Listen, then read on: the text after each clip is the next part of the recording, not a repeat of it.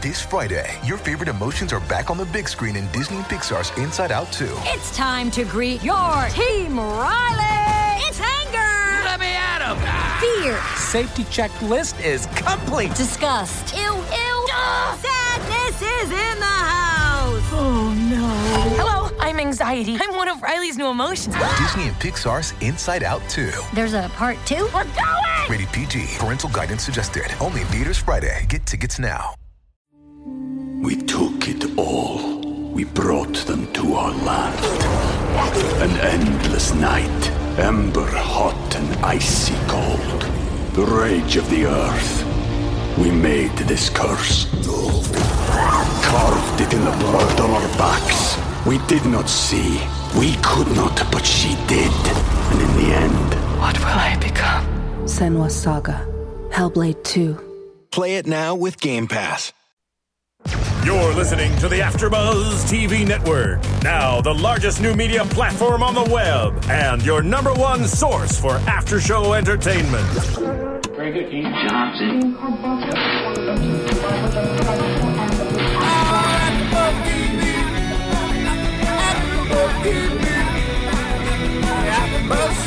the AfterBuzz Studios in Los Angeles, California, presented by Maria Menounos and Bing.com, and streaming live thanks to Akamai Technologies, this is AfterBuzz TV's Scandal After Show. We'll break down tonight's episode and get you all the latest news and gossip. If you'd like to buzz in on tonight's show, you can buzz us at 424-256-1729. That's 424-256-1729. And now, another post-game wrap-up show for your favorite TV show. It's AfterBuzz TV's Scandal After Show. Hello, Gladiators. Bing is for doing, and we are here doing another AfterBuzz TV after show for Scandal. This is season 2, episode 12, Truth or Consequences. Truth. I always say truth. Truth or Consequences. I'm your host, Emil Ennis Jr., and I'm joined here with my other wonderful gladiators, starting with... Hey, everybody. I'm Cornelia. Hey, I'm Sophia Stanley. And I'm Bam Erickson. And we are going to start with Scandal Pace, and I think we have a caller. Caller, you're on the line? Yes. Who are we speaking with today? This is Tammy. Hi, Tammy. What's your Twitter name? All Day Tammy. Hello. Oh, what up? Hey. How are you? So, quickly, what was your favorite scene in this episode? Okay, I'm so glad you guys asked me a question because there was so much going on in this episode. I'm just like, I'm blown away. But my favorite scene was Huck getting in the bed with Olivia. Yeah. Oh, yeah. That was a good one. What do you think, or did you think that when we thought that obviously Hollis didn't do it, who do you think I should say, who do you think is the person behind the assassination? Oh my gosh. It's, you know, I want to say, I don't know. It's up in the air now. Since it's not Hollis, I don't know. All right, I want you to keep that question in mind, and we're going to continue the conversation on Twitter. Go ahead. No, I said I want you to keep that question in mind. I want to continue this on Twitter. After we do our whole AfterBuzz TV discussion, I'm going to ask you again. I'm going to tweet you. I want to find out who you think the killer is. No problem. I want to happy birthday. Oh, thank you. Again. Thank you. That's really sweet. Happy birthday. I really appreciate it. But thank you once again. What's your Twitter name so we can tweet you tomorrow? All Day Tammy. All right. Thank you so much for calling. We love you, Gladiator. All right. Good night, guys. Bye. Good night. Tammy. Bye, Tammy. Bye-bye. All right, guys. What an amazing episode. This was a special day because it was my birthday, but also it was Kerry Washington's birthday, so happy birthday, Kerry. But let's go ahead and break down this episode. So we began with the flashback to 2 years ago in Defiance with the voting machines, and this is when we see Quinn's boyfriend, and I think this may have been the first time we've seen him, I think. So we meet Quinn's boyfriend, and we see that he switched the machine. And I remember a couple of episodes earlier, we were talking about Quinn. We didn't know if she was previously a lawyer before and all this stuff. But we saw that she passed the bar and that she was a lawyer before Huck and Carrie or Olivia moved in. And then we go to David, who brings Hollis to tell. He brings Hollis in and he tells him that he thinks he rigged the election. Do you guys think this was a wise idea for him to bring him into the office?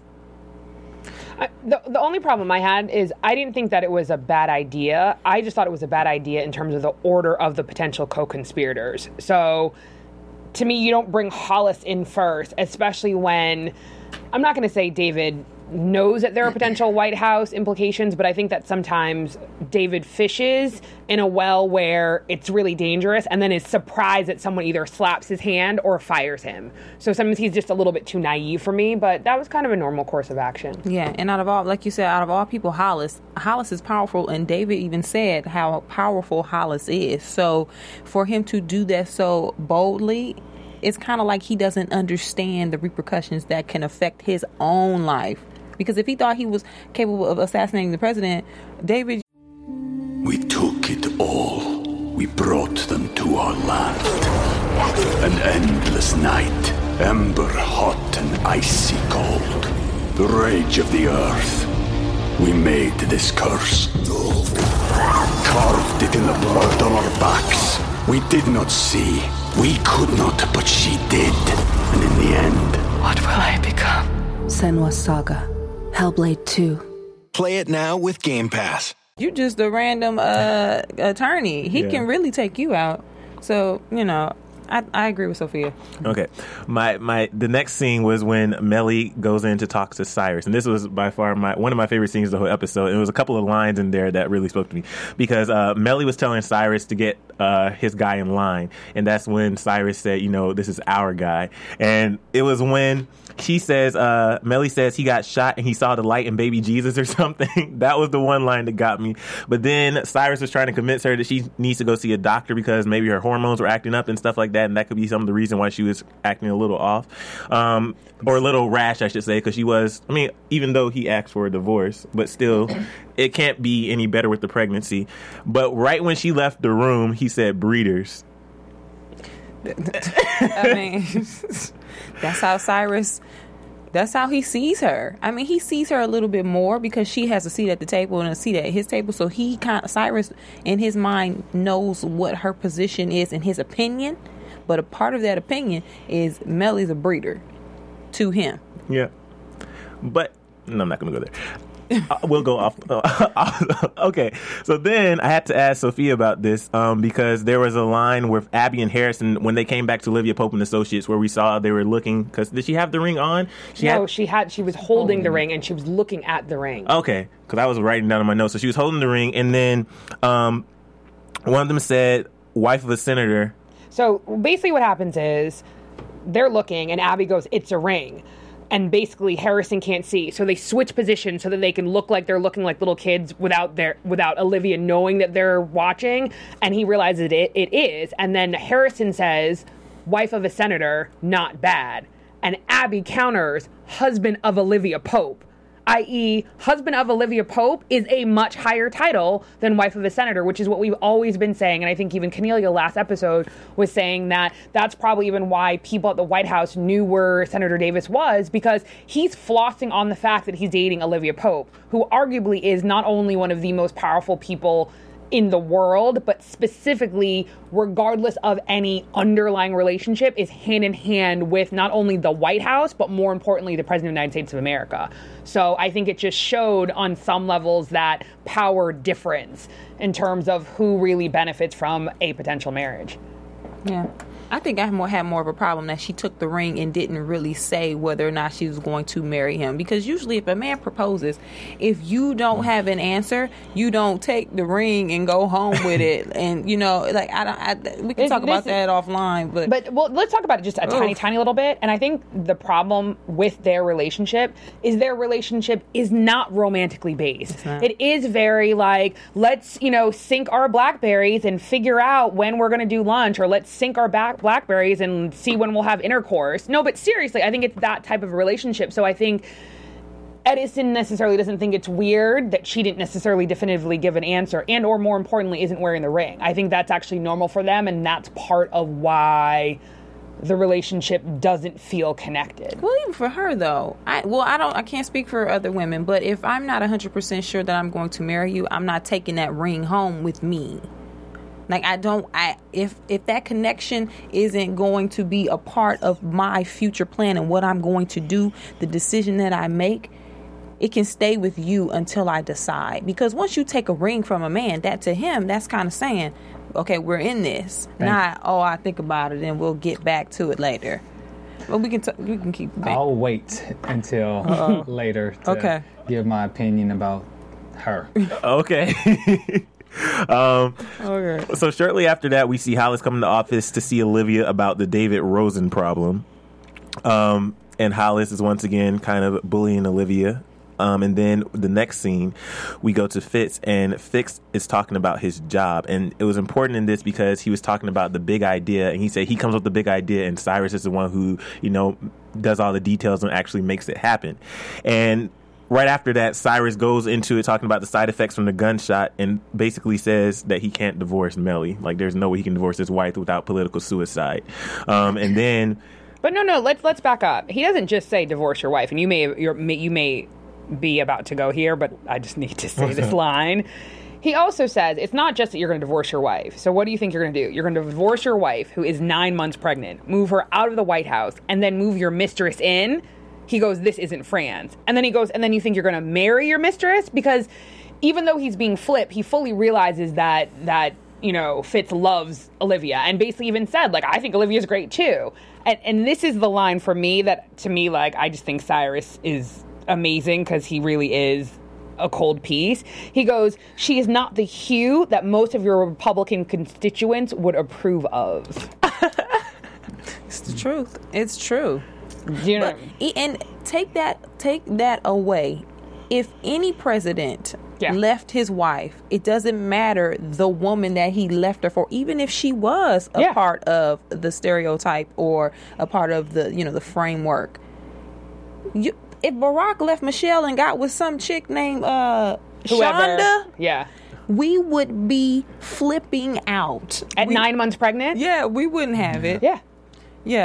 And I think that's why he had to make sure that he said, it could be your prefrontal cortex, that you're reckless, delusional, and all these things. But in essence, really what Cy is doing is basically saying, I thought I had my president there for a while. You went back to this naive person that Cy never liked. Cy likes him because he's clean and he's naive, but Cy's always poking him like, dude, you can't be this cynical, not cynical, you can't be this idealistic dude who thinks that basically you can make these big grand ideas and change the world when no, we have a country to run. Because basically that's what Fitz says. Fitz says I have big ideas, and and the big idea is that I'm going to divorce my wife and maintain the presidency. I'm going to do my job, so you do yours. So however you have to fix it, fix it. Yeah. Just quick, something that we should also mention is that Fitz, says that, he says, great things. There's great things about someone when they try to assassinate you. Oh, yes. This was good. That line, yeah, I forgot exactly what he said. You want me to do it? Go ahead, Emil. You realize you have nothing to lose and no time to waste. Yeah. And so I think Cyrus gets it and understands, but Cyrus's job is to take care of the president. Mm-hmm. And although he feels a certain way because he's had this epiphany, because he's almost, had a brush with death, Cyrus's job is to recognize and pamper and say, okay, I understand what you're going through, but the bigger picture is, and then he goes into basically saying, you can't do this. So, yeah, that was a good scene. Okay. Right after that, we go back to Quinn's boyfriend.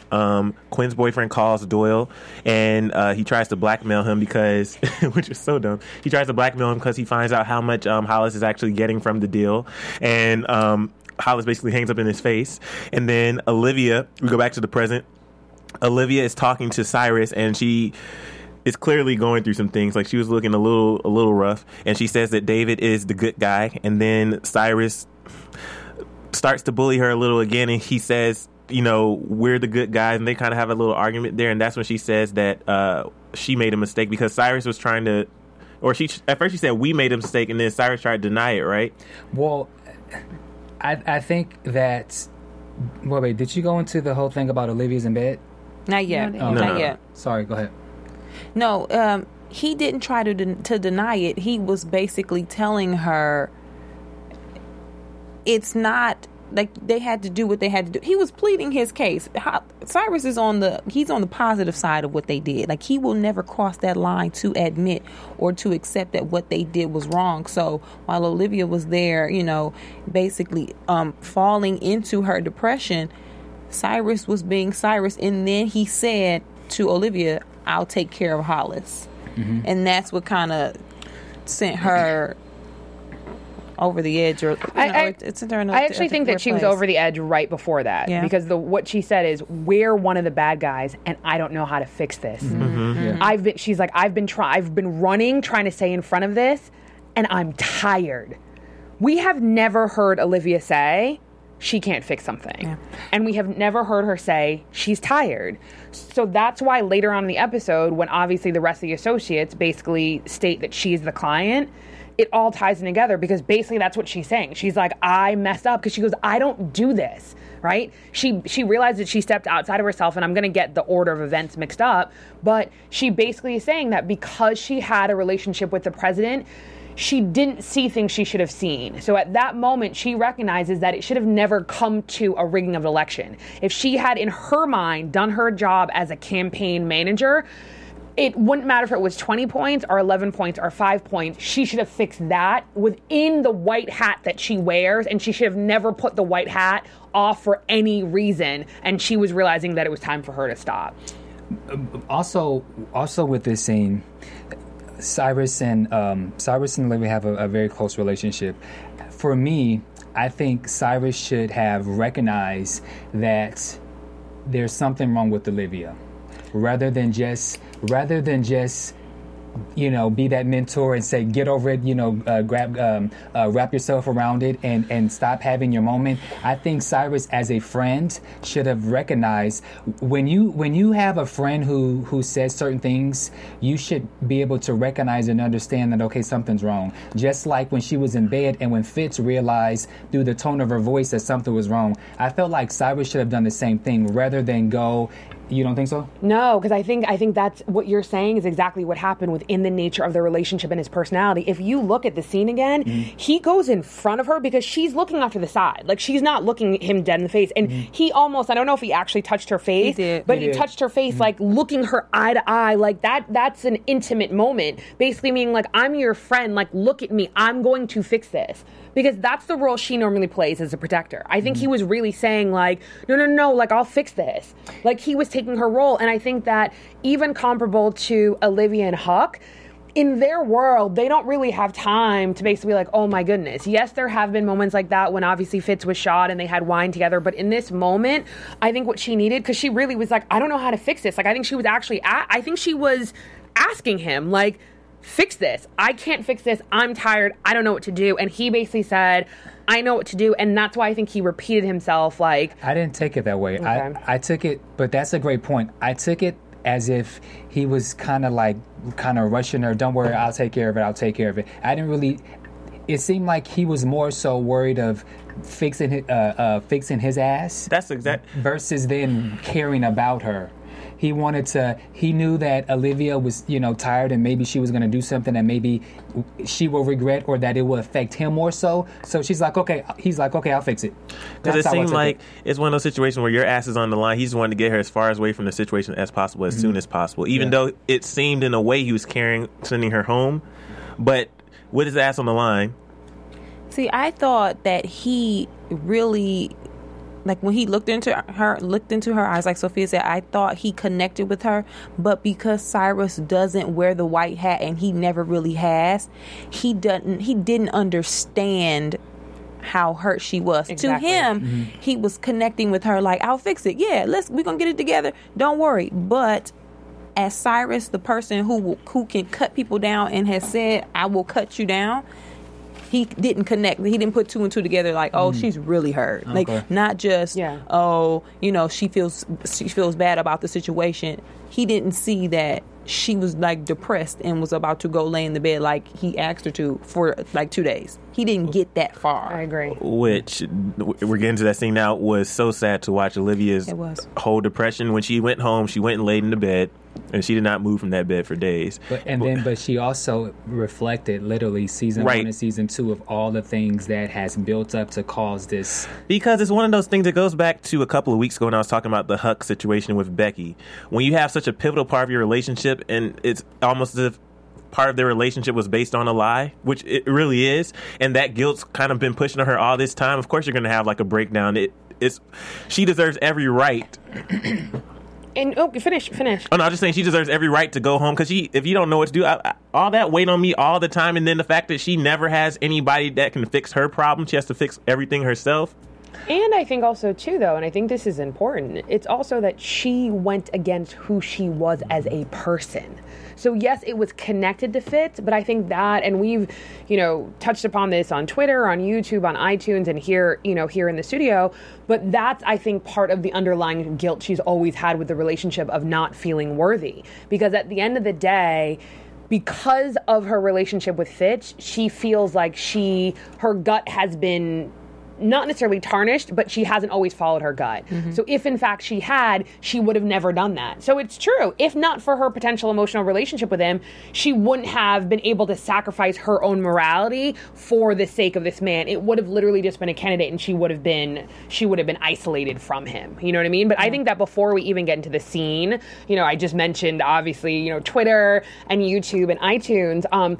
But one of the things that we have here that's absolutely amazing to AfterBuzz is not only do some of you guys watch us on YouTube, but a lot of you guys listen to the audio podcast on iTunes. And all you need to do is you can basically go to iTunes.com and you type in Scandal AfterBuzz, and all of our podcasts come up. Right now, is my math wrong? I think we have 19. Is set 12 plus 7? Mm-hmm. No. My math is off. Anyways, 19 podcasts. But what you can do is you can check out any of our podcasts, and more importantly, you can rate, subscribe, and follow. But you can also leave us comments, and your comments help us not only make the show better, but it really helps us in terms of theories, who the cold piece of the week is, yes. Who you think potentially assassinated the president, and whether or not you think Mellie is justified, in what we will talk about a little bit later. But more importantly, again, rate, subscribe, comment, and tell a friend. And also, too, I know that Scandal is my favorite show, but we also here at AfterBuzz TV have, any given season, we have more than 60 shows that you can check out. So whatever your favorite show is, if it's worth watching on TV, I guarantee you we have a podcast. So you just do the same thing, type in the name of your show, and then type in AfterBuzz TV, and it will come up, and you can rate, subscribe, comment, and tell a friend about that as well. And there's cool apps that you can organize all your podcasts. So again, thank you very much, Gladiators. Go to iTunes, Scandal AfterBuzz, rate, comment, subscribe, tell a friend. Thank you. That lightened the mood, but now we have to go back to Olivia's depression. I was smiling over here. So Olivia went home, and she got in the bed after she had her flashback, and she got back in the bed, or got in the bed. And when she was in there, she was laying there, feeling sorry for herself, feeling the guilt and all this pressure. And then the phone rings, and it rings, and it rings. She finally picks it up, and it's Fitz. And like Bam said earlier, when Fitz called, he was talking to her, and he could hear something was wrong in her voice, because anybody in a relationship knows that if something's wrong with your other significant other, you can tell when something's wrong with them. And what I really liked about this scene, he was ready to just go into, I'm divorcing. Yeah, he was excited. He was excited, but he put aside his feelings for her, because he recognized that something was wrong. So it wasn't about him and his news. It was about her at that moment. And so that was great. Mm-hmm. So this was heartbreaking, because they were talking, and Olivia said, "You don't know who I am. You don't know me." And obviously Fitz doesn't know what's going on at all. He just knows something's wrong with her, and she's laying all this out on the line. And then she tells Fitz that Edison proposed, and then she goes into how she can possibly live a normal life and have kids and raise a family. What did she say? It was one thing that was absolutely ridiculous. Was it make jam or something? Yeah, make jam. Really? But I think I get what she's saying. But I think that shows. I think it shows in the entire way in which she was speaking was very much like she was not only just delusional, but it was a dream that she didn't even want. I think that's the most important thing. I think it would have been different if she had said something that could have been plausible for Olivia Pope's other life. But that's why he goes, like, Jam? Like, really? You know what I mean? And I think that's when he was like, no, wait for me. Because he knows that it's not that he's taking her away from something that she wants. That's number one. Because even though I think sometimes it can be perceived this way, Fitz actually is not selfish when it comes to his love for her. So I think that if he honestly felt that she could have a normal life and that was something she wanted with Edison, I think he would totally respect it. Exactly. Cornelia, you said that when she had the ring, she didn't give him an answer. She actually said to Fitz, I said, I told him. She said, I said I'll marry him. She did. I didn't catch that. So she did say that. See that right? Thank you. That just took me over the edge. We'll get to that later. Okay. Right after that. Wait. Are we done? Are we completely done with this? No. I was going to Fitz now. I was going to Fitz. Sorry. Right after Olivia got through, then Fitz, it's still exciting. He tells Liv that he's divorcing Mellie, and then Olivia is still not excited, which if it was a normal situation, she was okay. Obviously, she would be overjoyed, but I don't even know if she would be because it can't be okay, especially since she sacrificed everything to get him in the office. It's not just that. Let's play it out for a minute. Let's just separate Fitz from Olivia, right?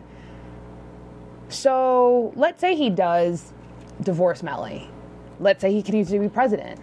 And let's say if in 6 months, in a year from now, 10 years from now, or 30 years from now, he publicly gets with Olivia Pope, her entire legacy is tarnished. Because all anyone will think is this person who previously was one of the most powerful figures, not only in Washington, but in the world, is only powerful because she slept with a man who happened to be the President of the United States of America. That, to me, is actually giving up more than Fitz potentially giving up the presidency. Because that's Olivia's, who she is as an integral, strong woman who has worked to build a reputation for herself, as well as the fact that Cy said when Cyrus or Sirius Black did the investigation, she's basically like a nun. And even, he said to Fitz during the trail, like, she's a nun. She's married to politics. So for her to have done this and then for it to publicly come out, I don't think it's something that they've ever talked about. So that's really, I think, the crux of why she wouldn't be excited even if she wasn't in the state that she was in. I mean, totally, she shouldn't be excited because, Fitz feels this way, like, because he's had this whole revelation, because he's had death, brushed right in front of his face. But Olivia and everyone else sees the reality of what can really happen. He doesn't care. He's been shot. He just wants to be with the woman he loves, and he doesn't really see the big picture. But Olivia and everyone else sees the picture, so of course she's not going to be happy because she's in an awkward situation, and she knows that this can never ever come out because, like she said, if it's even 20 years from now, if they happen to get married, people are going to be sitting there wondering, like, really? 20 years later? So was y'all, you know what I'm saying? And now throw the election scandal in there on top of it. Let's say they start dating, they move in together. He gives, he says, this is who I want to be with, kicks Mellie to the curb, and this comes out. Yeah. Exactly, and even remember, and I can't recall the exact episode, but it was in season 1. Even remember that's when she's on her way to the Rose Garden in season 1, and Cy blocks her and basically goes in and is like, "Oh, what are you going to write a book? What is it going to be called? Like The President's Mistress?" Like, it's all of that. Like, it's just insinuating that this can really never see the light of day unless they're both ready for that. Fitz, I think, is ready and has actually always been ready. Even if you look back at season 1, he's been ready. She is the one who's always. And I think it's because she has more to lose. She does have more to lose. Now, there's something else that happened after Olivia hangs up abruptly on the phone with Fitz. Oh, no, I was going to say, even before that, he said, "What's wrong? Can fix it." And then he says, "Liv, say it'll be fine," and she couldn't say it. Then she hangs up.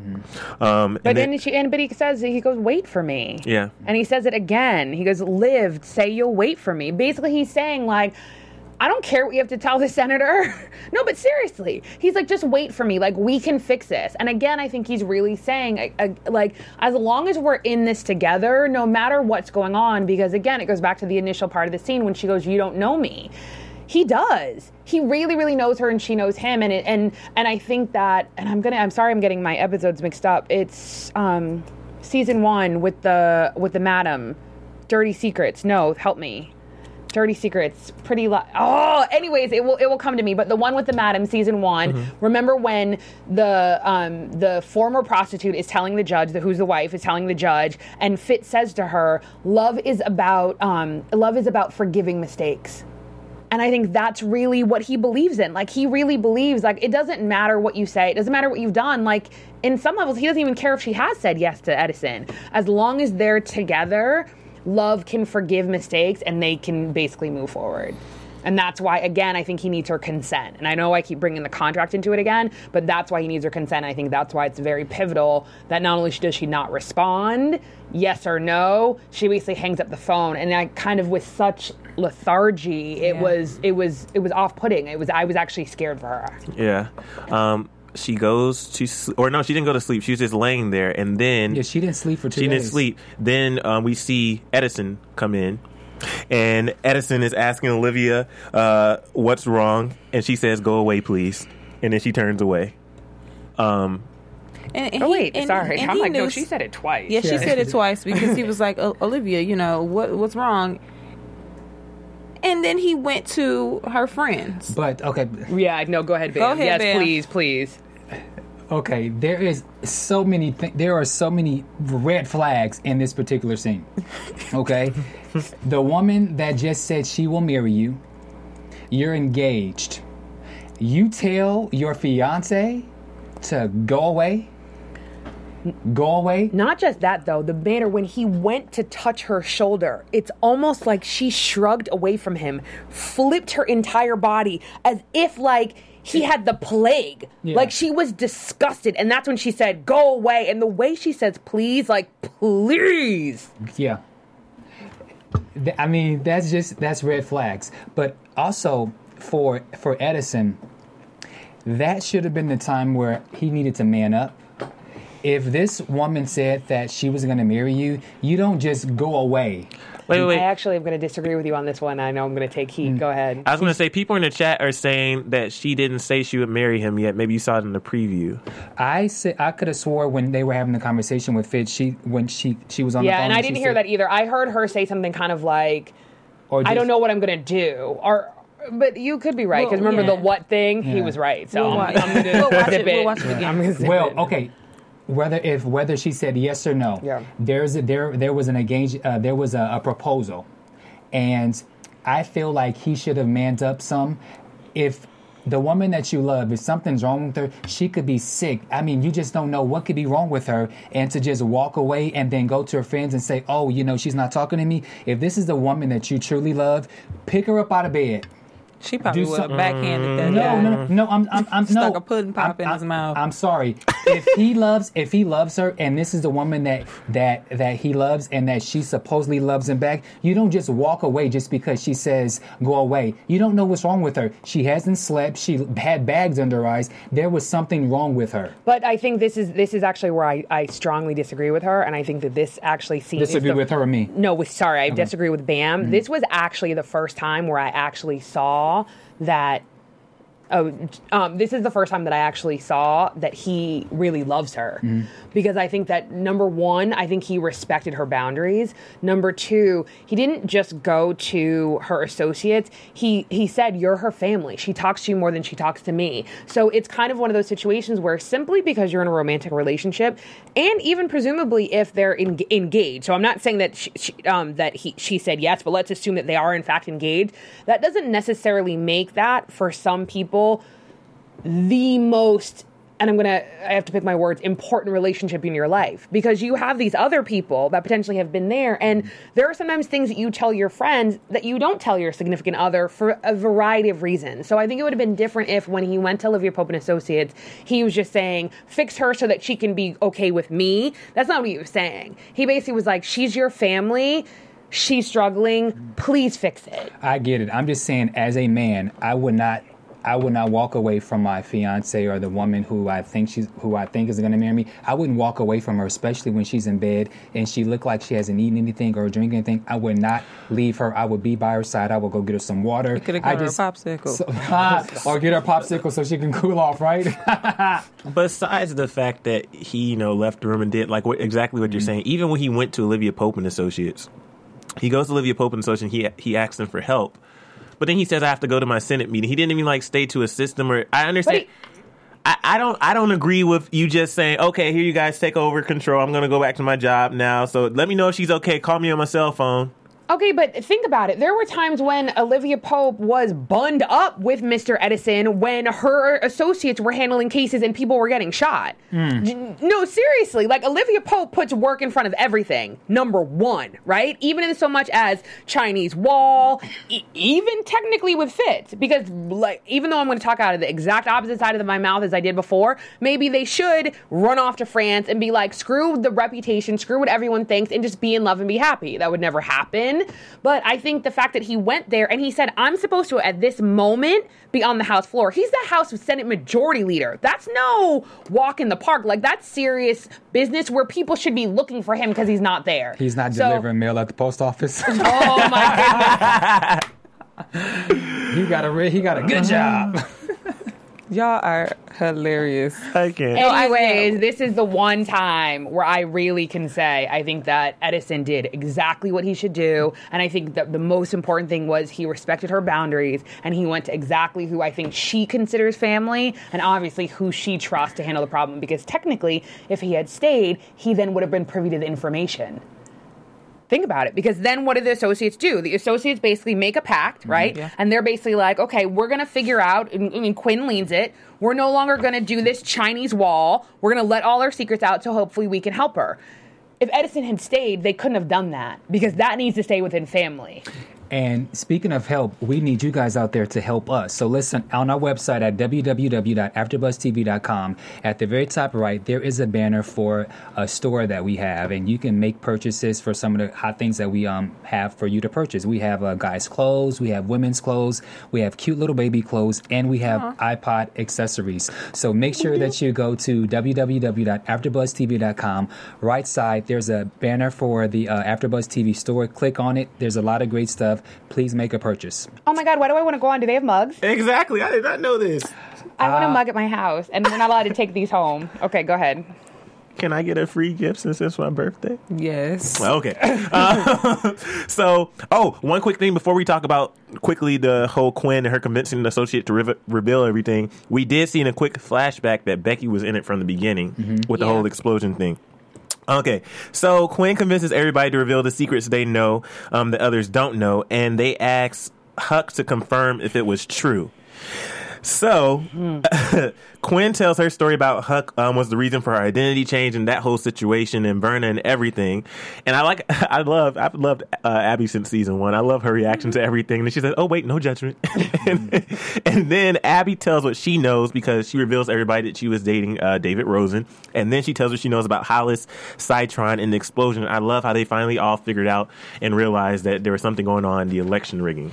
I thought this was one of the best scenes of tonight's episode. But for Quinn in particular, that poor thing, she's been itching to talk. She's been waiting. She's been itching. She's been waiting. And so she finally got the opportunity to speak. And so God bless you, Quinn. Because it was one of those things where she's been holding this in for so long. And she's like, I can finally tell my stories. Let me tell you guys what I found out. After that. Oh, wait, no. Let's just real quick, because I just think that Guillermo Diaz is absolutely phenomenal. When they said that Hollis was rigging the elections because of the pipeline, Huck coughs. And coughs again, which basically in his mind, he is saying, you're on the wrong track, but more importantly, now this is when we're getting close to home. And in that moment, they look at him, and that's when he leaves. And I love the chemistry, the dynamics that Huck and Harrison have. Like, next to Olivia, Harrison understands Huck. Next to Olivia, he knows how to speak Huck lingo language. Yes, and he know that Huck was not going to speak, so he's just great at getting information out of Huck without Huck saying anything. And you notice that neither him or Harrison actually said anything. Those two, if you want to talk about who's loyal at Pope and Associates and who is really down for the cause, Harrison and Huck go hand in hand. But while they were sitting there gathering information, Harrison was like assessing. He was like, yeah, okay. But he never talked. Right. Huck didn't talk. But what does Harrison have? What information does he have?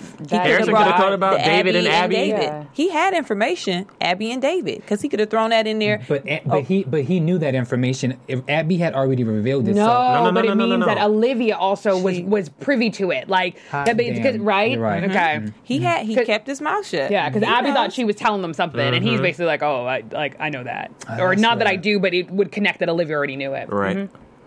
Okay, so right after this, we go to Mellie, and Mellie visits the doctor. And at first, I knew the scene would have its relevance later, but Mellie was talking to the doctor, and she was kind of saying, because the doctor was saying, Fitz hasn't been here yet to any of your doctor visits, and she was saying, is he going to be here for the, or he is going to be here for the pregnant or for the birth? Can't talk for the birth because the Secret Service is already arranging his schedule and everything.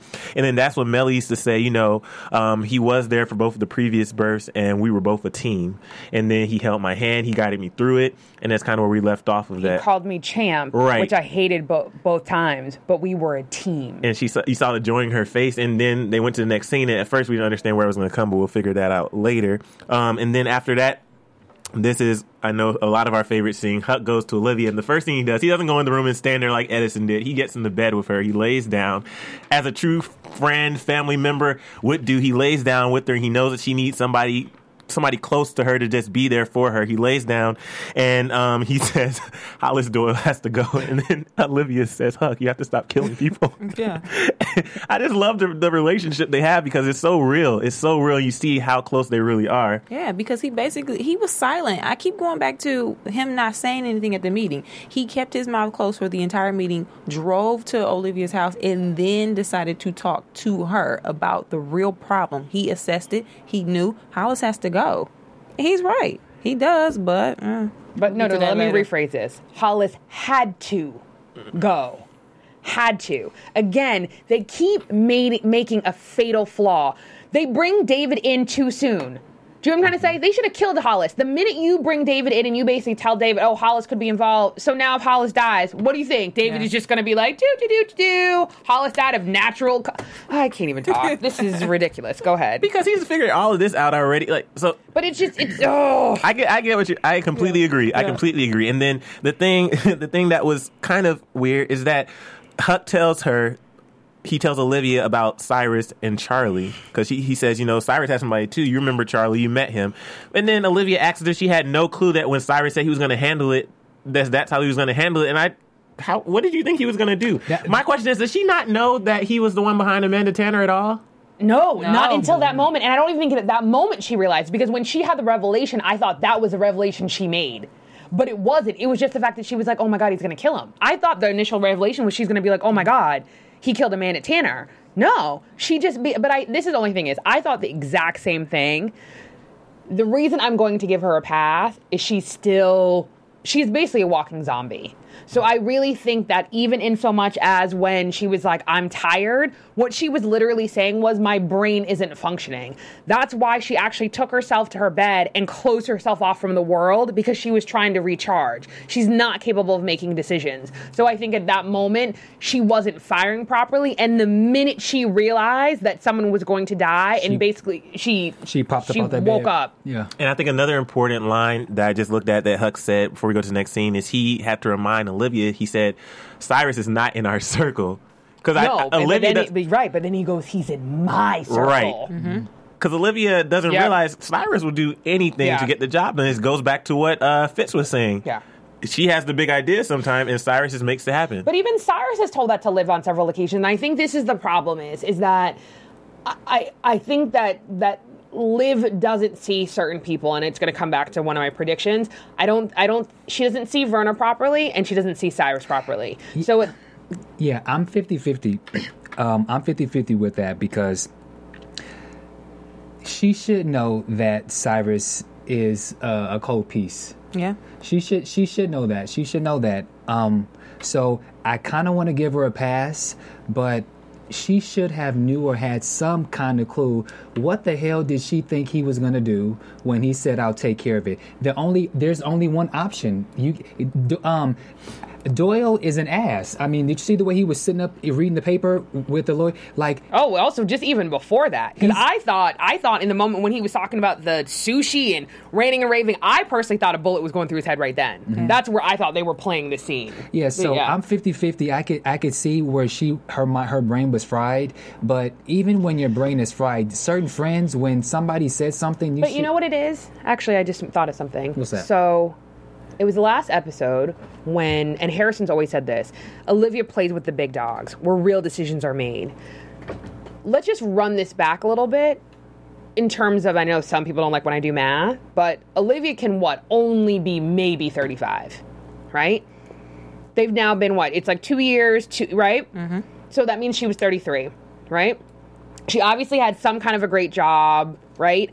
But she was still very new in her career, as well as she obviously was powerful and probably like a campaign manager or something along those lines. But her switch as a fixer really came to pass within the last 2 years, right? Because it was her time in the White House that really is what elevated her. I think she's still young. She's still naive. We assign her all this power, which I think is rightfully due her, but in the grand scheme of it, I think she's young. In the grand scheme of it, she's naive. So I think that even though she, trades dollars for babies with Russian, terrorists and does all of these powerful things, I think that at the end of the day, she still thinks that politics is on paper. That's why even when Cyrus is like, dude, we had to rig the election, she's looking like, no, like, we the people, like, that's her being naive. And I think it's legitimately because I think that she thinks politics is still clean and that it is with a white hat and not with, I hate to say this, but with a white gun or a black gun or a silver gun. Great point. I just think, for me, I think the only reason why she should have just knew something, because when they had the little meeting, Cyrus was one of the ones who was, making sure that she, go ahead with this plan. So if you are with a guy who is helping co-conspire this thing, you have to know that he's got a couple tricks up his sleeves. And I'm gonna be done with it. I'm done. But until you see your friend or someone that you can count on take it to a level of killing someone, rigging an election and being dirty is one thing. That politics, that's politics. Mm-hmm. But when Cyrus talks about he's going to handle it and do this, he always talks about, Olivia, this is our job. But he never comes out of his mouth and says, I'm going to kill someone. Until your friend until you see your friend do something that dirty, you still have a glimmer of hope that they're just talking. Like he has a loud bark. Yeah. Okay. Mm-hmm. It took for Huck to say, he's a part of my circle, for her to realize, oh, shoot, he is a part of your circle. He will kill him. And then that's when she woke up. Okay. I think she knows Cyrus is dirty, but I don't think she knew like that. Okay. I agree. All right. After that, Olivia visits Verna. And when she visits Verna, she basically tells Verna that she's turning Hollis in.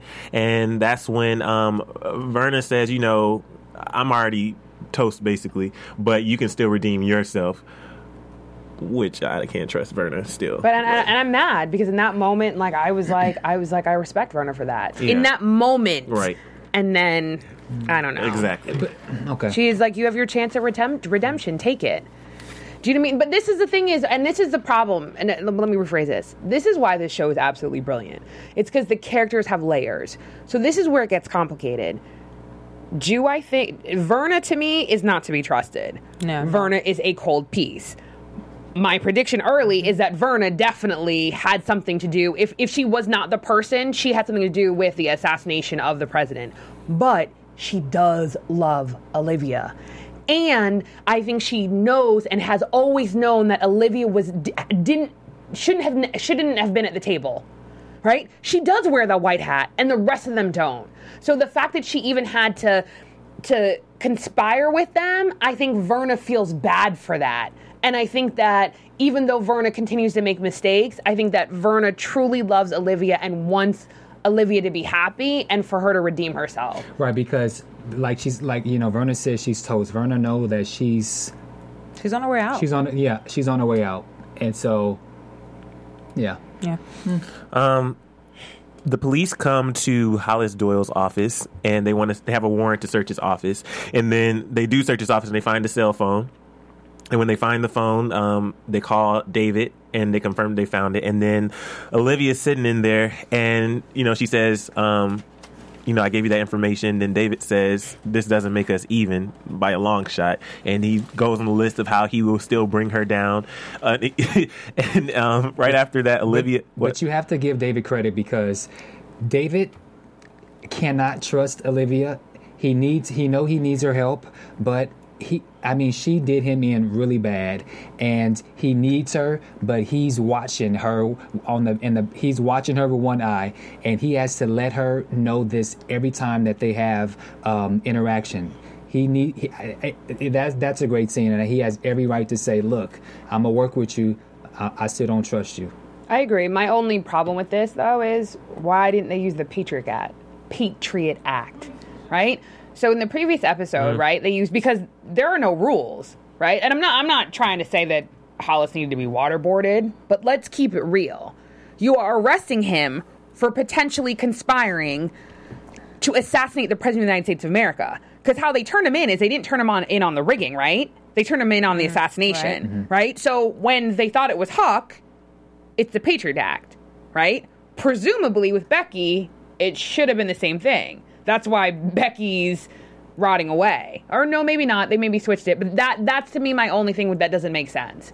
Like, if someone, especially someone who was right hand, has a free access pass to the White House, it's potentially is conspired to assassinate the president, treat him in the same way as you treat some low-level assassin who's just following orders. Mm-hmm. And I think it's because, I know the reason, it's because David doesn't want to go there. I'm not sure how I feel about that. I don't really have an opinion, but I just wanted to point out that there's a discrepancy in how it's being handled, and that's why they can only hold him for 48 hours. Yeah. Olivia and Cyrus meet up, and Cyrus is arguing to Olivia about her choice of turning Hollis in. And it goes back to Cyrus trying to save his ass, and he doesn't agree with the way Olivia is approaching the situation. And Cyrus basically says that she shouldn't be turning him in because she feels guilty, which the issue is Cyrus essentially is the reason why Olivia went with the whole thing in the first place, because remember, was that whole scene in the hallway was it last week's episode? The whole scene in the hallway, he kind of made her feel like shit, and he told her, do you want to see your man happy? If so, this is the way to do it, because there's no other option. No. He actually dug deeper, and he's slick. He goes, do you think he's good for the country? Right. And he used the we the people. If it was simply about that, I don't think she would have been as easily swayed. He really made it, this is the better good for the entire country. And do you think that this man is good for the country? And if you don't think that the people can make that decision, then you know what you have to do. And I think that's why the words played in, because she's like, no, I'm more interested in justice. And he goes, we're the people. And she goes, no, we the people, i.e. all of the people of the United States of America. And basically she's saying, it stops now. It means all of us, not just the two of us or the five of us who make these plans. It's all of us. And it stops now. And he did say justice is for regular people. Yeah, he did. But I think it was important that Huck got to her and told her the information about Charlie, because I think once that switch hit and it clicked, she finally could say, Cyrus, I'm not going to listen to you this time. But this is the problem is, though, I don't know. This is the only thing, and I've always said this about Olivia. Yo, don't play your card so out in the open. No, but seriously, so you basically went to Cyrus and you asked for help. Cyrus said he's gonna fix it. You have no idea as it's going to come to pass what he's put into motion, and you completely end run him. At least give him a call and be like, okay, cool, I'm good, I'm gonna fix it. Do you know what I mean? But to end run him, you don't know what's in motion, that what you're now putting in motion, again, is messing things up, which is exactly what she's going to do. Because at the end of the day, what did she do? Like in the same Quinn situation, she brought David in. Think about it. In season 1, if she had never brought David into Amanda Tanner, it would have never been an issue. Mm-hmm. Again, she brought David in for this whole Hollis thing, and as we saw at the end of the scene, what happens? Hollis gets in an elevator with Charlie. Mm-hmm. So you don't think David's going to connect the dots? And it's all going to come back to you, especially because the last phone call he got was from Olivia saying, oh my God, it wasn't Hollis. Mm-hmm. Yeah. Remember, the last thing that Olivia told Cyrus was to hire a good lawyer. Mm-hmm. Yeah, well, and also, too, hold on. Do we want to do the whole Christmas, how you're wrecking Christmas? Yeah, please do. I mean, he basically is, again, he's telling her that she's being naive. He goes, the electoral process to the American people is magical. It's like Santa or the Easter Bunny or the Tooth Fairy. You're ruining Christmas. And then she basically says, get your house in order and hire a lawyer. A good one. Yeah. And part of me is like, so, again, we're talking about the President of the United States of America and the Chief of Staff. Like, I don't know. Like, I don't, because this is my only thing is, and I'm going to regret this. Go in and tell them you did it. No, seriously. Mm-hmm. No. You can't do that and then wait for the chips to fall. I can't do that at least. I'm sorry. It's literally like if we had conspired to do something, right? And I'm going to turn one of you in and then be like every day waiting for the door of the police to come and get me. No, as you want to say, man up. Mm-hmm. And if you feel like you did something wrong, you go to David and you go, I rigged an election. Whether or not you're going to implicate your other co-conspirators, that's up to you. Right. But the fact that she's making on Hollis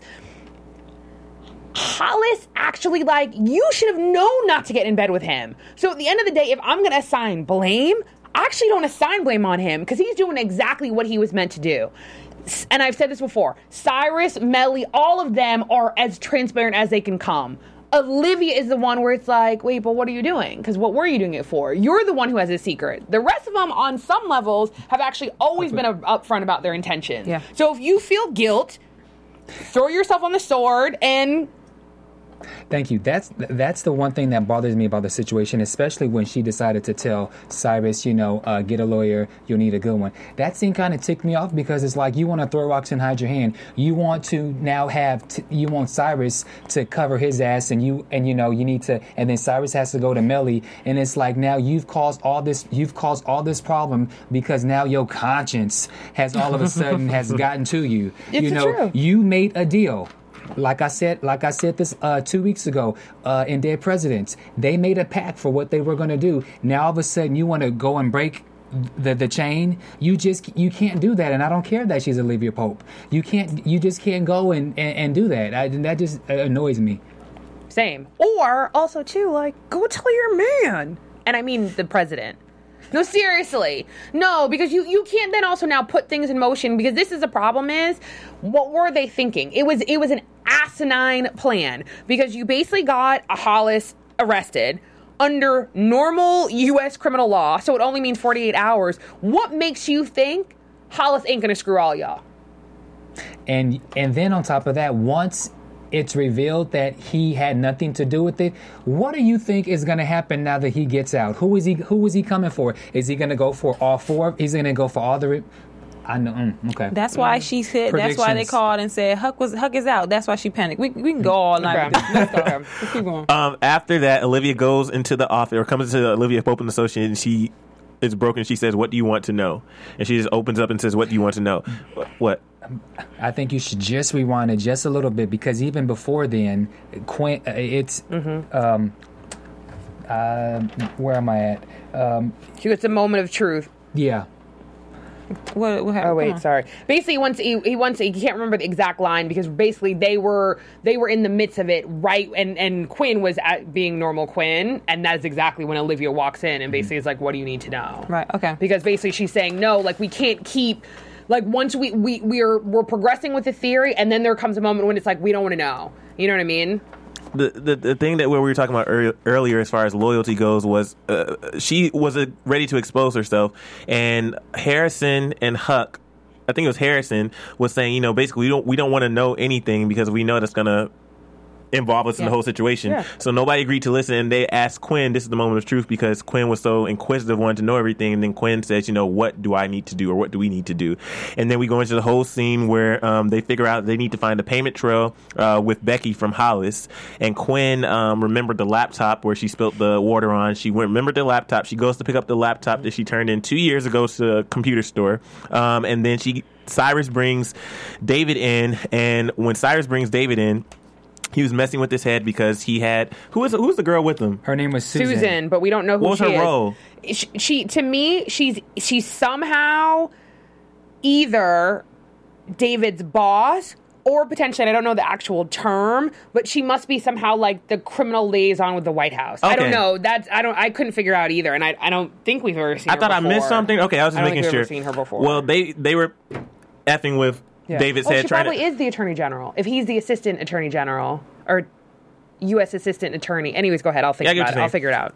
But they were messing with his head, and then by the time they got through, David was messed up. And then Huck finds, when he searches the computer, he finds a $1 million payment to the Cayman Islands account. So they found the payment to Quinn's dead boyfriend, the first dead boyfriend. And then Huck and Harrison go to visit Becky, and they call themselves the Dream Team, the two lawyers.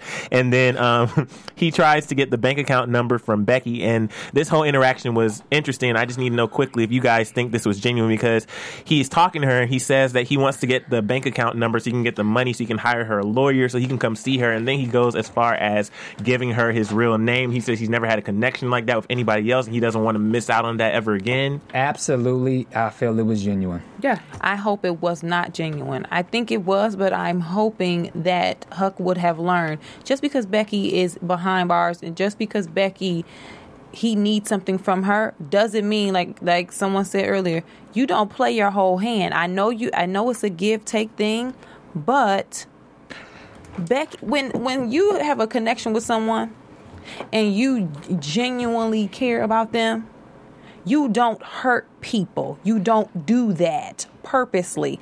Becky, so for the fact that he felt like he needed to give up his name to get information, I hope it was a fake name, because he should have learned the last time, when you give too much of yourself to Becky, it turns around and it bites you. But I completely disagree. I think for a multitude of reasons. I think the fact that when she goes like, I killed your family, and he goes basically no, but I came for you first.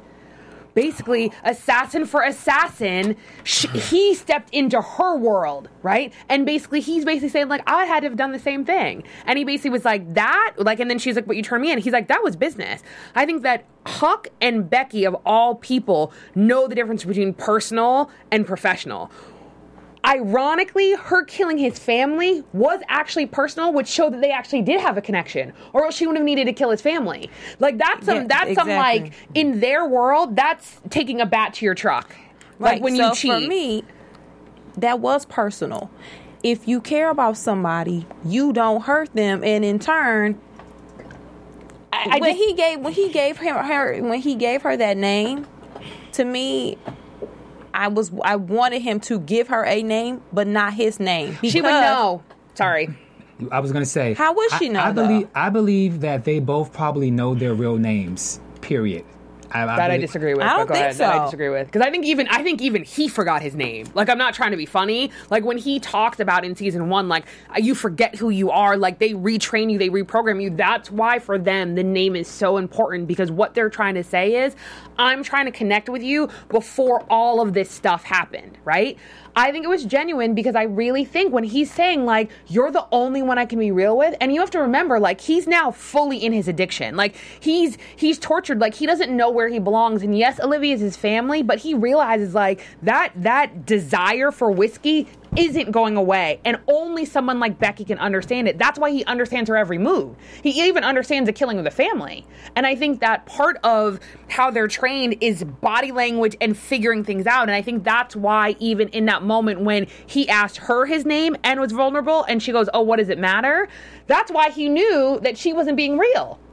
They have to actually interact with each other real to real, or else it really won't work. I hear what you're saying, but for someone who has said to Olivia, I won't let you down, I won't mess up this time, for me to give that was the last straw of him. I didn't like it. Can I say something? But what if that's the only thing he could do? And to me, I took it the other way. I gave her a fake name. No, I took it that he literally is willing to go to that length to help Olivia, that he's willing to give up the last piece of himself. The last thing that he was holding on that was authentically his, that no one else basically had ownership of or even knowledge of. He was willing to give that up for Olivia to fix something. And in addition to that, someone like Becky, you have to pull out the top joker, not the low joker, the big joker. If you're a spade player, you had to pull out the big joker because this bank account information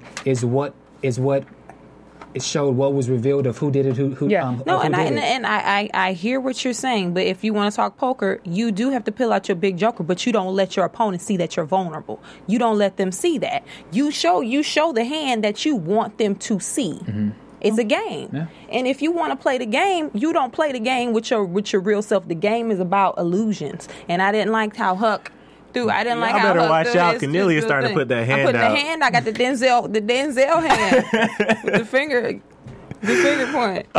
Let's go to Melly. Melly finds out that Fitz is serious about divorcing. She finds out from Cyrus. and she finds out also that Olivia turned Hollis in, which now means her ass is on the line potentially. And Cyrus tells Melly that if she has a final card to play, then this is the time to play it. And in the very next scene, we see... But can we just we don't have to harp on this, but Melly got gangster. I think, didn't she reference her as a whore? Mm-hmm. Yeah. Yeah, she really let loose. That really pissed her off. If this scene that we're going to, for this... I think I'm giving Melly the cold piece of the week award. I was thinking the same thing. She's my cold piece of the week. I wrote some of the stuff that keep talking about. Explain the scene, and then I'm going to say some of the stuff she said. Because after what she said, I got to give it to her. Well, you have the details. I was going to say in the next scene, she visited the doctor. So when she was talking to Cyrus, some of the key points that she made, she said, "I cleaned him up. Mm-hmm. I made him. He exists." Because I say he exists. And then if you go back to season 1, even when she was talking about having kids, she said, I had kids for him. I had Jerry and Karen. Yeah, I had kids for you. Melly's whole existence, she's very calculated. She planned her life out and she set a path for herself, and she's sticking to the script. The fact that she is openly coming out of her mouth, it's one thing to say that, a woman cleans her man up and she's like, he wouldn't have got this job if I wouldn't have pushed him. But it's another thing to say, he exists because I says he exists. That you have to have big balls to say something like that. And not only did she say, I made him, she said, I made him, not she. Oh, yeah. So she gets my cold piece of the week. Indeed. Right after that, she goes to visit the doctor, and I think the doctor asks, is everything okay? And she says it will be, or something to that effect. And then we see Charlie is in the car about getting ready to assassinate or kill Hollis. And then we go to Huck. Huck is searching Becky's bank account. And then Harrison tells Olivia that this can change everything. And Olivia says that the white hat was starting to feel like a lie. And she was explaining to Harrison what was really going on. And Harrison was being the friend he is and calming her down and telling her that she still wears the white hat. Can we stop at this Harrison-Olivia scene? Maybe I'm looking too much into it. Or maybe I'm seeing things that don't really exist.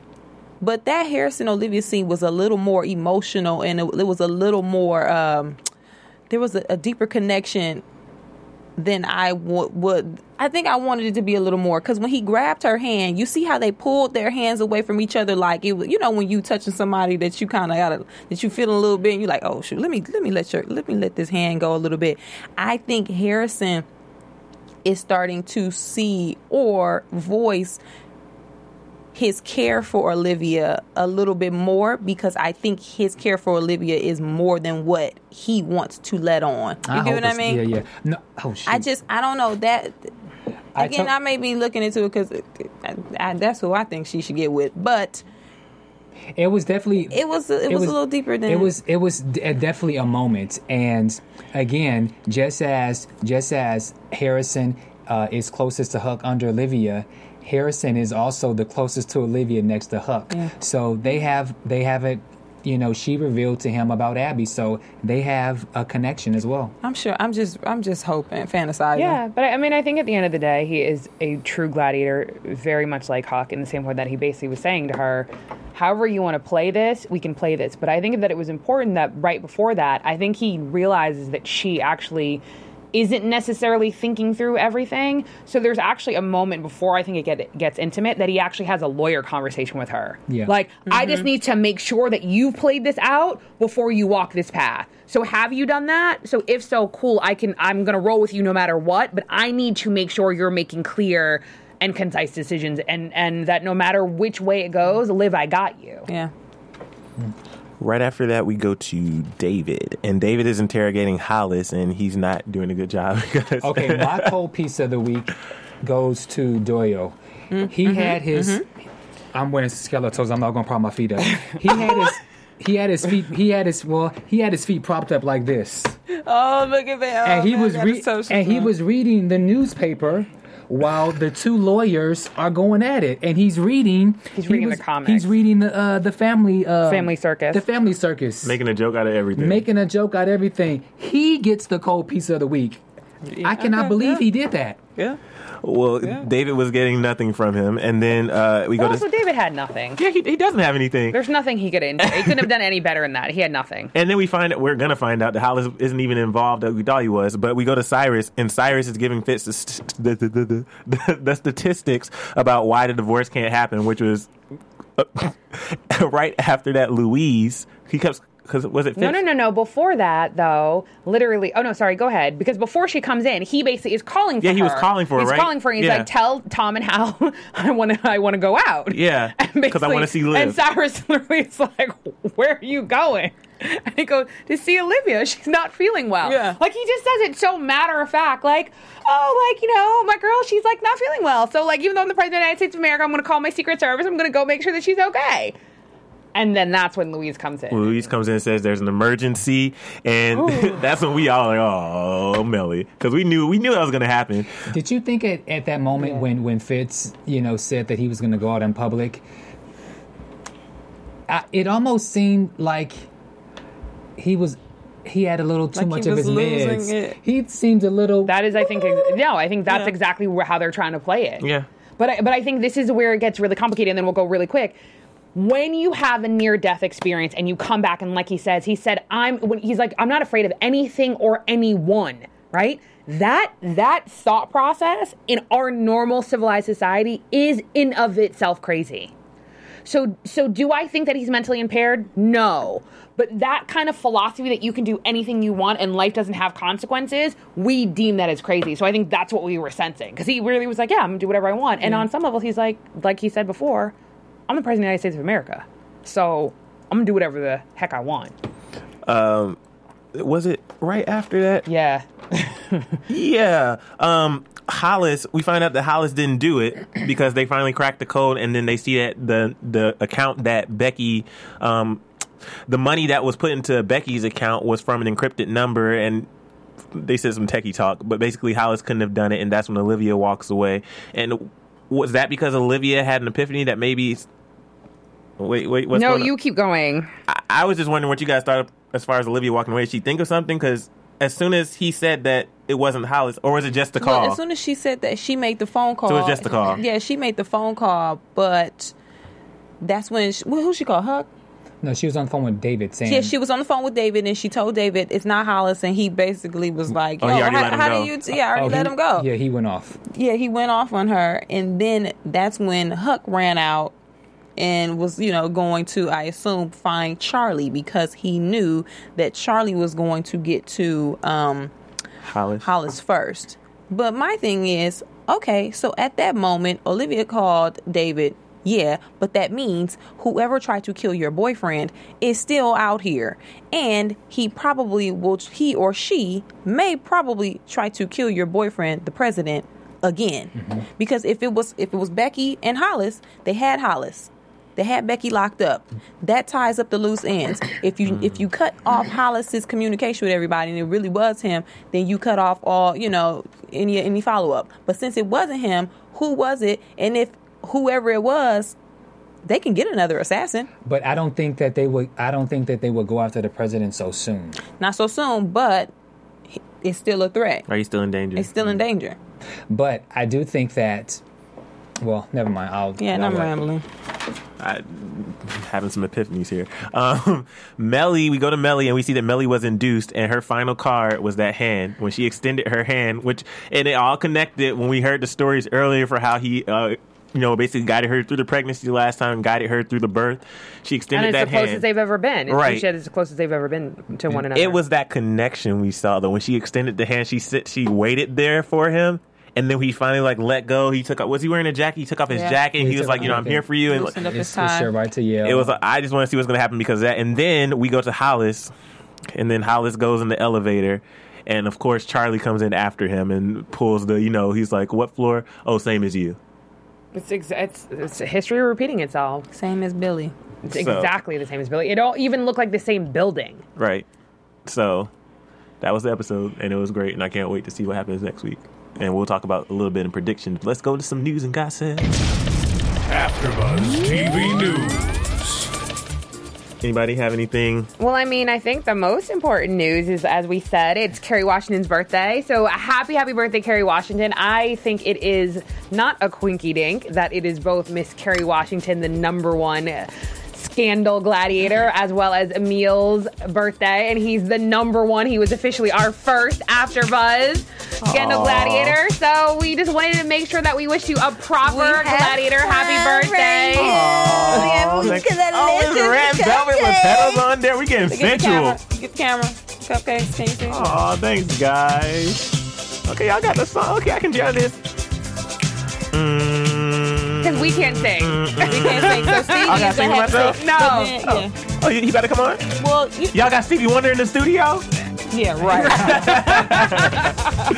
Just quickly, thank you so much. I have to say to all the gladiators on Twitter, I can't. My job just ended. I was working on a TV series, so I'm broke and jobless right now. So I didn't have the best birthday, but guys, I'm almost tearing up. It was so amazing to get on Twitter and see how many gladiators, people I don't even know, how many gladiators tweeted me today. It was over 50 people tweeting me from early this morning, East Coast time, even still to tonight. I'm blown away. That was freaking amazing to see that. So thank you so much, guys. These are for you. Happy birthday. Happy birthday. Thank you. And now I think it's time for some shout-outs, right? It is time for some shout-outs. Also, too, I'm not even going to address it, but this is this is going to be the professional lawyer me.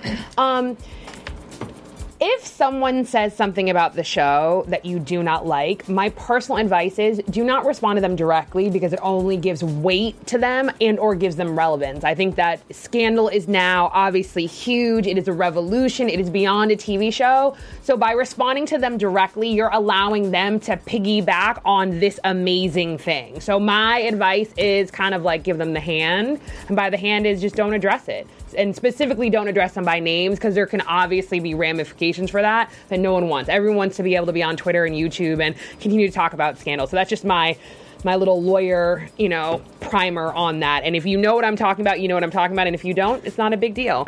So it is one of my favorite parts of the show. It is shout outs, which I absolutely love to do. And I'm going to take a sip of water so I can run through these at Scandal pace. I'm going to start with iTunes.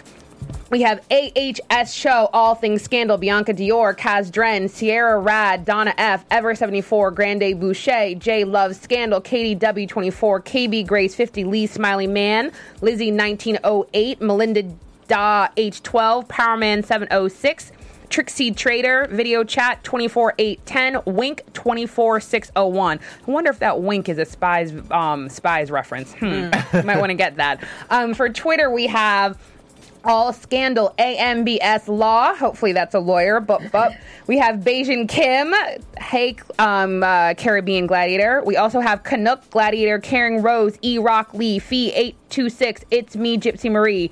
J.L. Ellis, Julia on TV, Kate Zoe Moody, Kiki Simon, La Femere, Lee's Miley Man, Like the Water, Lil Momo Minaj, Ms. Vet, MNS Angel 91, Olamide 112, Purple Girl 4874, Ran Big, That Girl Tony, Rhea Madison, Smart Statistic, Renee Kendra Corey, Sparkling, Rudo Style, and Sweet Girl Abby. And for YouTube, we have For the Love of Nikki, Akiba Pierce, Andrea H, Aries Girl 1018, I'm an Aries, A-Star 211, BarWar.com, Champs 3216, Charlotte Waldo, Complex Vision 69, Darby Kill 87, Alita Aguilas, Elo Sierra, Fight for a Cause, Isabel Ufumi, Jamaican Lawyer Girl, that could be me, Jasmine Giggle, Jolie Live, Noir Aru, Kritza for Flowers, Lady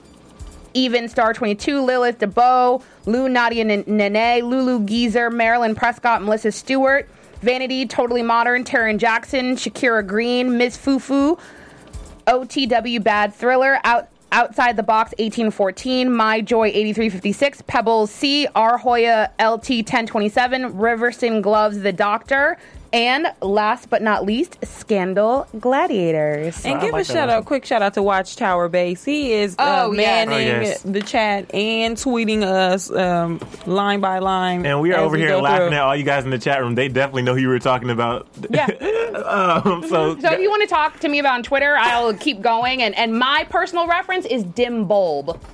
They said that in the chat too. So thank you guys so much. And now let's go into predictions.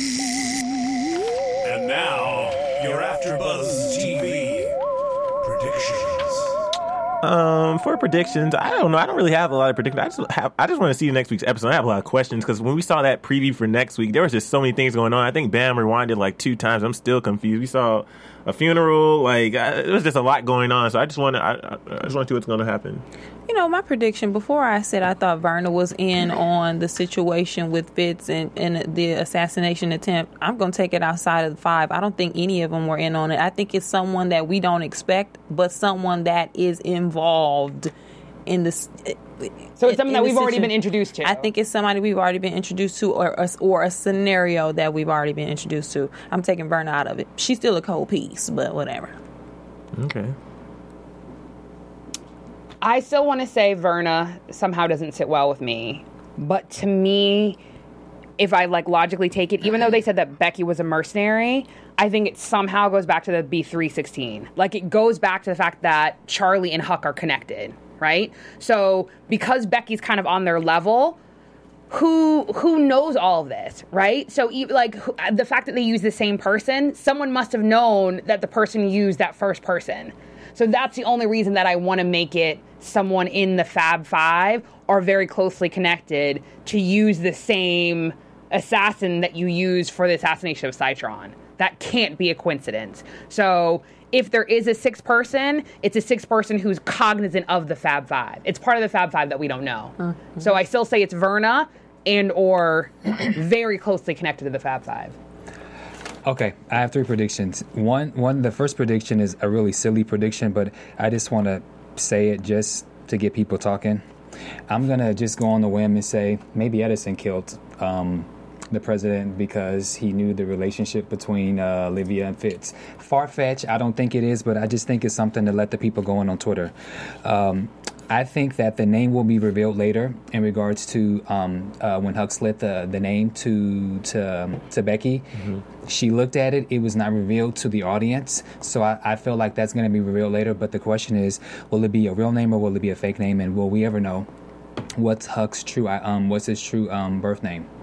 And then my last prediction is whether if Verna killed the president or not, after seeing the preview for next week, I don't really think it matters because can I say no, because some people, I don't know, some people actually literally don't watch the things for next week. So it's totally up to you. Okay, well, I'm going to say something, so put it on pause. I'm going to count to 3. 1, 2, 3, pause. Spoiler alert. Okay. Seriously. Verna's dead. So you say? Maybe. We'll see. I rewound. I paused that thing, and Verna was bald head. Remember, her wig was off. But they wouldn't bury her like that. But I saw in the casket. And it's funny. Can I say something? I saw the casket, and it looked like to me.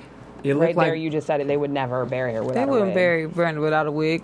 You don't bury your grandma with her wig off. Right. Okay, well, it doesn't happen. It was from a long shot, but also too. Can I say something? I'm gonna do a prediction on your prediction. As we know, there's no such thing as one person, right? Mm-hmm. You still have other people you have to get something. I still think it's a conspiracy. Mm-hmm. So even if hypothetically Verna is dead, it doesn't mean it's done. And she could die of cancer. Oh, no, I think that would be anyways. Yeah. Oh, I do have a prediction quickly. I think that most of this is going to wrap up in next episode because technically next episode is 13, which would have been the end of the season before it got renewed. So hopefully we'll have a lot of questions answered next week and Oh, and I completely disagree. I think for that exact reason, it will open it up to so many more questions. We will see. Where can we find you guys? You can find me on Twitter at Sophia Stanley. You can find me, Bam Erickson. I'm on Twitter at Cornelia, and I'm on Instagram now, guys, so at Cornelia. And at Emilio E. Jr. and ChasingLA.com. And thank you guys for everything, and we will see you next week. Gladiators, we love you so much. And happy birthday to you again. Thank you. And Kerry Washington. And Kerry. Tweet me, Kerry. From Bing.com, executive producers Maria Menounos, Kevin Undergaro, Phil Svitek, and the entire AfterBuzz TV staff, we would like to thank you for listening to the AfterBuzz TV network. To watch or listen to other after shows and post comments or questions, be sure to visit AfterBuzzTV.com. I'm Sir Richard Wentworth, and this has been a presentation of AfterBuzz TV. Buzz you later. The views expressed herein are those of the hosts only and do not necessarily reflect the views of AfterBuzz TV or its owners or principals.